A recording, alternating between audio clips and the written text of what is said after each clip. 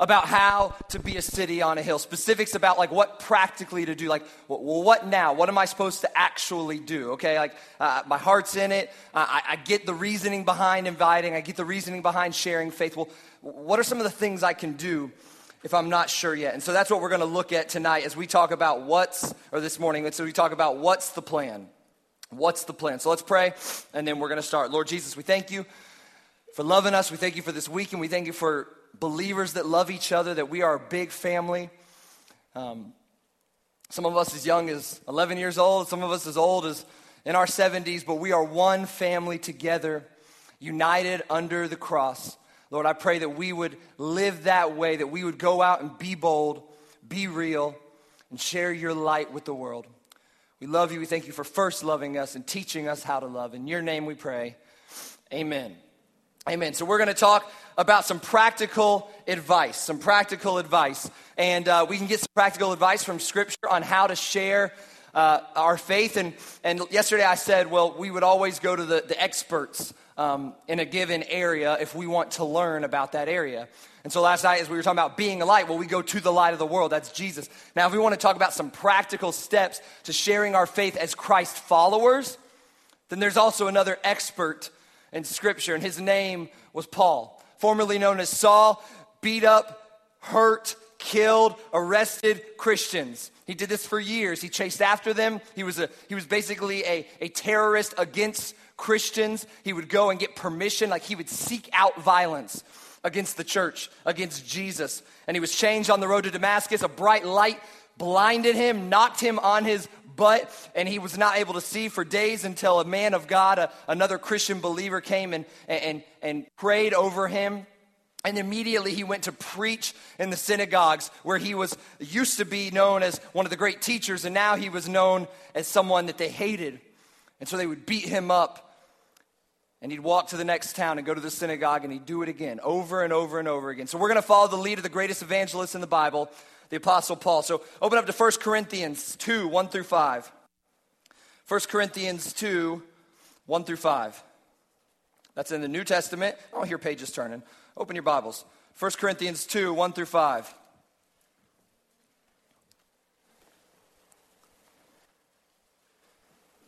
This is a letter written by Paul to the church at Corinth. And this was one of the churches he planted that he helped start. And so every once in a while, he'd go through travels and he'd send back letters to just say, hey, how you doing? What's going on? Here's what I'm hearing. Here's what I'd like to teach you about. So 1 Corinthians 2, verses 1 through 5. And this is, I hope you're encouraged by this, because we're going to see something. We see Paul as this superhero of faith, this man that had the greatest testimony and was the worst guy, and then he became such a great evangelist, a great preacher, a great missionary. And sometimes we can look at the Bible and we look at these superheroes and we're like, oh, they were so great. What about me? I'm nothing. Think of this. He often called himself the chief sinner. He was the worst among the worst, and yet God still chose him and used him.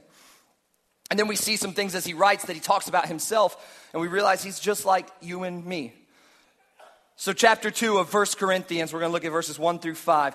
And so it was with me, brothers and sisters. When I came to you, I did not come with eloquence or human wisdom as I proclaimed to you the testimony about God. In other words, I didn't really have great preaching. I didn't really have a great voice. I didn't have the look. I didn't have any of that. I was just a broken guy who knew Jesus.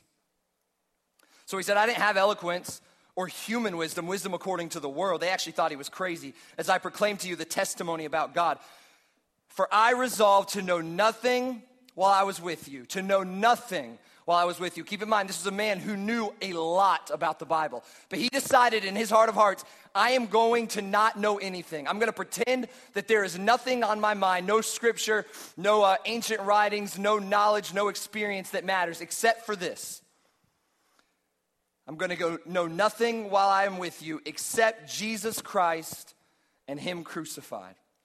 That is the only thing I preach. In verse 3, he says, I came to you in weakness and with great fear and trembling. Look at Paul. Look at this mighty man that got beaten to a pulp and would go right back, who would get thrown in jail and then go right back and start preaching to the prisoners and start preaching to the soldiers that put him in prison. We think he's so brave, and look at what he says. I came in weakness. I was fearful, I was trembling. Verse 4, my message and my preaching were not with wise and persuasive words. He mentions it again. Nobody really likes my sermons, guys. Like, that's not what got you to come to Christ. But there was a demonstration of the Spirit's power. This just matches up with everything we're talking about. There was a demonstration of the Spirit's power because it's the Holy Spirit that changes hearts. It's the Holy Spirit that prompts us to do amazing things. Verse 5, so that your faith might not rest on human wisdom, but on God's power. So his weakness, his lack of persuasive words actually ended up being beneficial to the kingdom because when people trusted in God, they were trusting in God.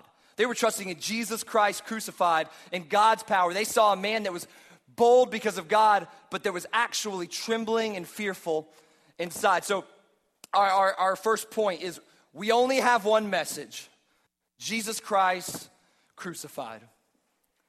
We only have one message, Jesus Christ crucified. This is why most weeks at United, we're going to give people a chance to know Jesus because we have one message. Yeah, we can talk about family, we can talk about relationships, we can talk about sex, we can talk about social media, we can talk about anger, we can talk about spiritual disciplines, we can talk about Old Testament, New Testament, but there really is only one message of the church. It's Jesus Christ crucified. That's it. That's our only message. So here are just a couple of little kind of tips that kind of go along with this point. So we only have one message, Jesus Christ crucified. So here's just a couple of tips as we share that one message. Don't overcomplicate it.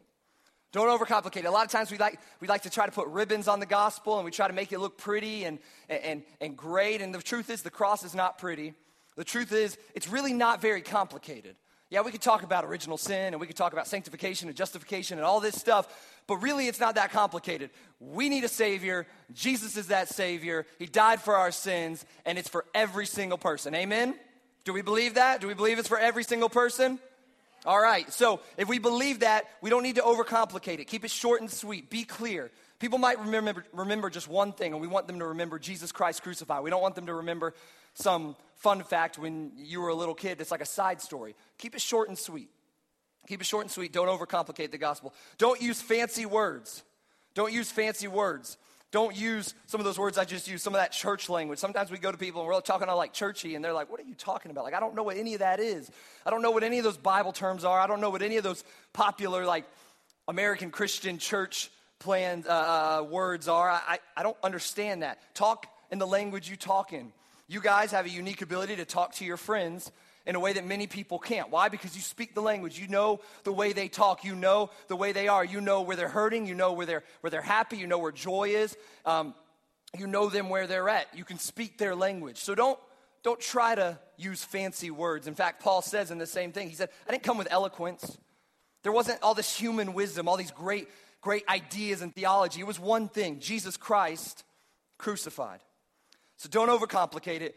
Don't use fancy words. The third thing, don't be self-righteous. Don't be self-righteous. In other words, and Cole used this word in a sermon last week, and so I think I'm allowed to use it too. Don't be a D-bag, okay? Don't be a D-bag when you share your faith. No one wants to hear about Jesus from a D-bag that's looking down on them and is condescending to them. No one wants to be talked down to. We've all been talked down to, especially as young people, right? Our parents have talked down to us. Our grandparents have talked down to us. I know our teachers have talked down to us. Amen? Amen. Okay, I know they talk down to us. They kind of do this little thing like the church lady did to us. They put the glasses down on the end of the nose, and they kind of look over their glasses at you, and they kind of talk down to you like, you know, like you don't know what's going on, and maybe you don't, but they kind of talk down to you. And so no one wants to be talked down to. Another thing that I think Christians are it's so easy for us to do is to worry about lifestyles. Worry about people's lifestyles. And what I mean by this is it's so easy for us to like get caught up in like the way they're living their life. Well, here's the truth. Let's just look at this logically. If you were to go to your friend that doesn't know Jesus and you were to talk to them about, okay, you need to stop drinking, stop having sex with your boyfriend or girlfriend, you need to stop using the language you use, you need to start going back to church, and you really just need to work harder at the things you do. Do things with excellence. If they did all those things, would they go to heaven? No. It doesn't change them. It doesn't change their eternity. All it does is manage their sins and make them a better person according to the world. It doesn't save them. So why do we go to people and try to start with the stuff that won't save them? Start with the thing that will save them, Jesus Christ crucified. I wanted to know one thing among you, Jesus Christ crucified. And another thing along with that is, why do we expect the world to be obedient to Christ if they don't know Christ? Why are we doing that? Why are we holding people to a standard, first of all, that we can't fill ourselves, but second of all, that they don't believe in? If someone doesn't believe in a cause or believe in words or believe in the Bible, why are they going to listen to it? We don't need to get them through rules. We don't need to pay attention to their lifestyle. That's going to come across as self-righteous and condescending and maybe even judgmental, even if you do it in a loving way. But they need to know Jesus. That's the first and foremost. They need to know Jesus. Jesus takes care of the heart. Jesus will change them. We know that we are all continually becoming more like Christ. That's that word, sanctification. We're continually, every day, becoming more like Christ. That's why we have the church and life groups and United, so we can grow in Christ. But that doesn't make us more saved. We're still saved. And we need to preach Jesus Christ crucified to people so they can be saved. So don't be self-righteous. Don't use fancy words. And don't overcomplicate it. And just keep in mind, Paul was scared, but his preaching showed God's power. And now we're going to flip over to 1 Corinthians 9, verses 19 through 23.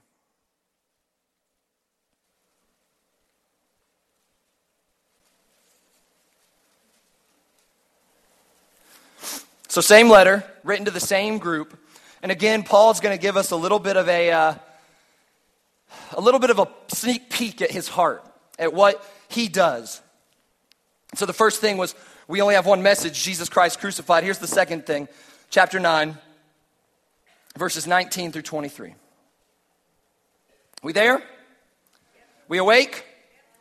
Lean in, baby, lean in. We got like less than 45 minutes left in Epworth 2015. So lean in. This is just get your fill, because it's going to be a year. Verse 15.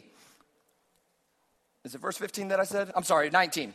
I knew that was wrong. 19. He says, though I am free and belong to no one, so we are set free in Christ. Though I am free and belong to no one, I have made myself a slave to everyone to win as many as possible. I don't have to listen to the world, he's saying.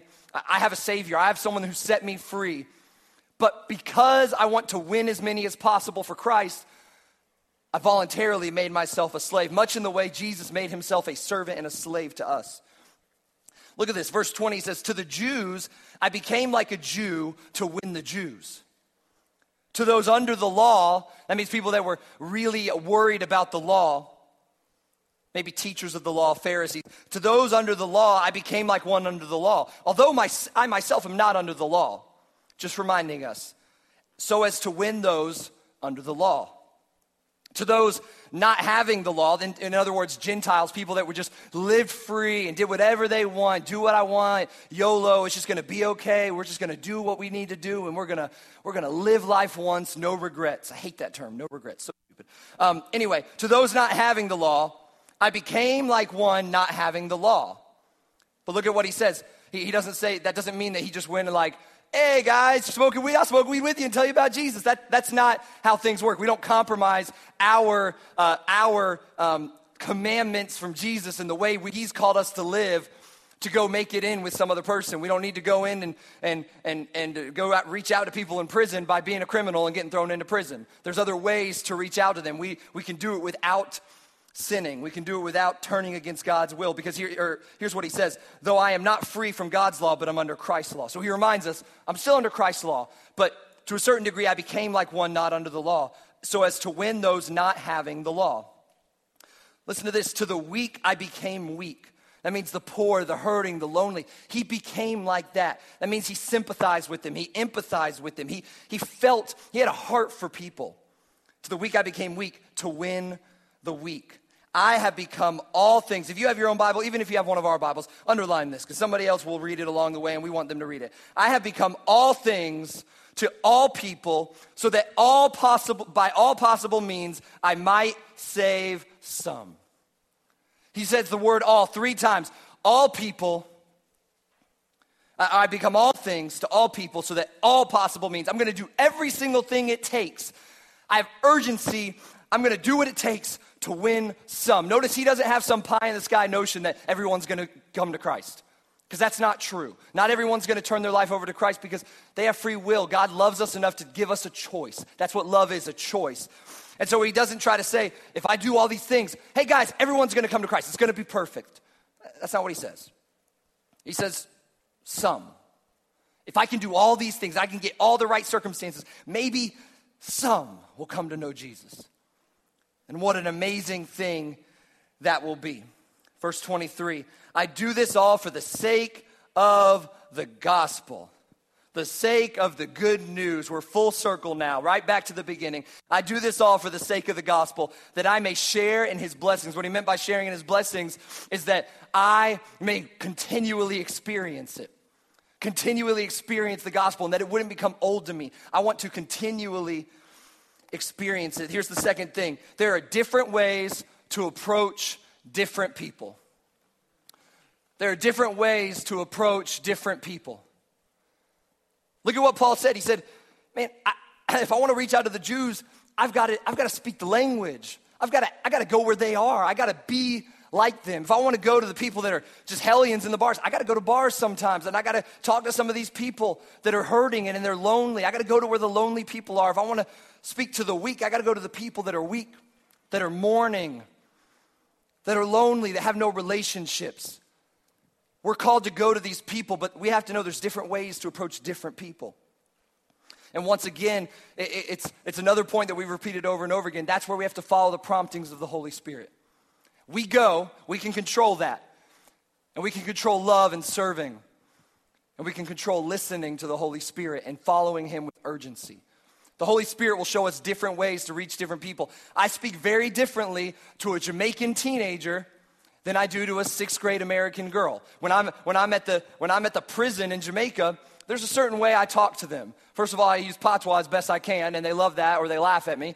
And then I'll just talk to them, and I'll ask them why they're in, and I'll talk to them about whatever they want. I'll talk to them about rap, because they love American rap. I'll talk to them about girls to a certain extent, but then I tell them to stop talking that way. I will talk to them about why they're in prison, and I'll talk to them about what got them there and what they hope to do and their hopes and dreams. There's a certain way I talk to them. I would not talk that same way and about those same things to a 6th grade teenager, because it's two different people, different ways to reach out to different people. And I just want to just let you know, and this kind of doesn't have to do with that point, but you never know where a conversation can lead. One conversation. If you feel the call to walk across the room and start a conversation, you never know where that may lead. It may lead to a relationship, a friendship that in 10 years influences a person to Christ. But the Holy Spirit wanted you to take one step and to start a conversation. You never know where a conversation can lead. We have one more point, but before that point, I want to show a video. I want to show a video that kind of relates to this last point. So check this out, and then we'll finish up. All right. So that brings us to the third point and the final point of Epworth 2015, and it is share your story. Share your story. In Acts 26, which is what the video talked about, Acts 26, Paul has a chance to defend himself and get out of prison. And instead of defending himself, he shares his story. He doesn't preach a sermon. He doesn't go to like his tried and true best gospel presentation, because the best one is his story. He talks about where he was and what he became. I think in the past 2 days in quiet time, there was a portion that asked kind of like, what are some words to describe you before Jesus? Just 2 or 3 words. Remember, we want to keep it simple. What are some words to describe you since Jesus? What are some things that Christ is still working on your heart and helping you grow in? But as we share our story, this is the ultimate trump card, because no one can argue with your experience. No one can tell you that you didn't feel those things that were prompted by Jesus. No one can tell you that you don't experience grace and forgiveness every day. They can argue about dinosaurs all they want. They can argue about creation all they want and Noah's Ark. They can argue about, well, I didn't see Jesus walk out of the grave. It can't be real. They can argue all they want. The Bible's not real. God's not real. I don't believe it. They can't argue with your experience. They can't argue with your story. So So we want to have one message and one message only, Jesus Christ crucified. We need to know there's different ways to approach different people, and we need to share our story. We need to be honest with people, be transparent, and share our story. Share from the heart. I heard an account of a pastor that was reaching out to a friend of his that he sailed with for, I don't know, years and years. And at first, the friend was totally closed off. He was like, you're a pastor? I don't want to deal with you. I don't want to hang out with you.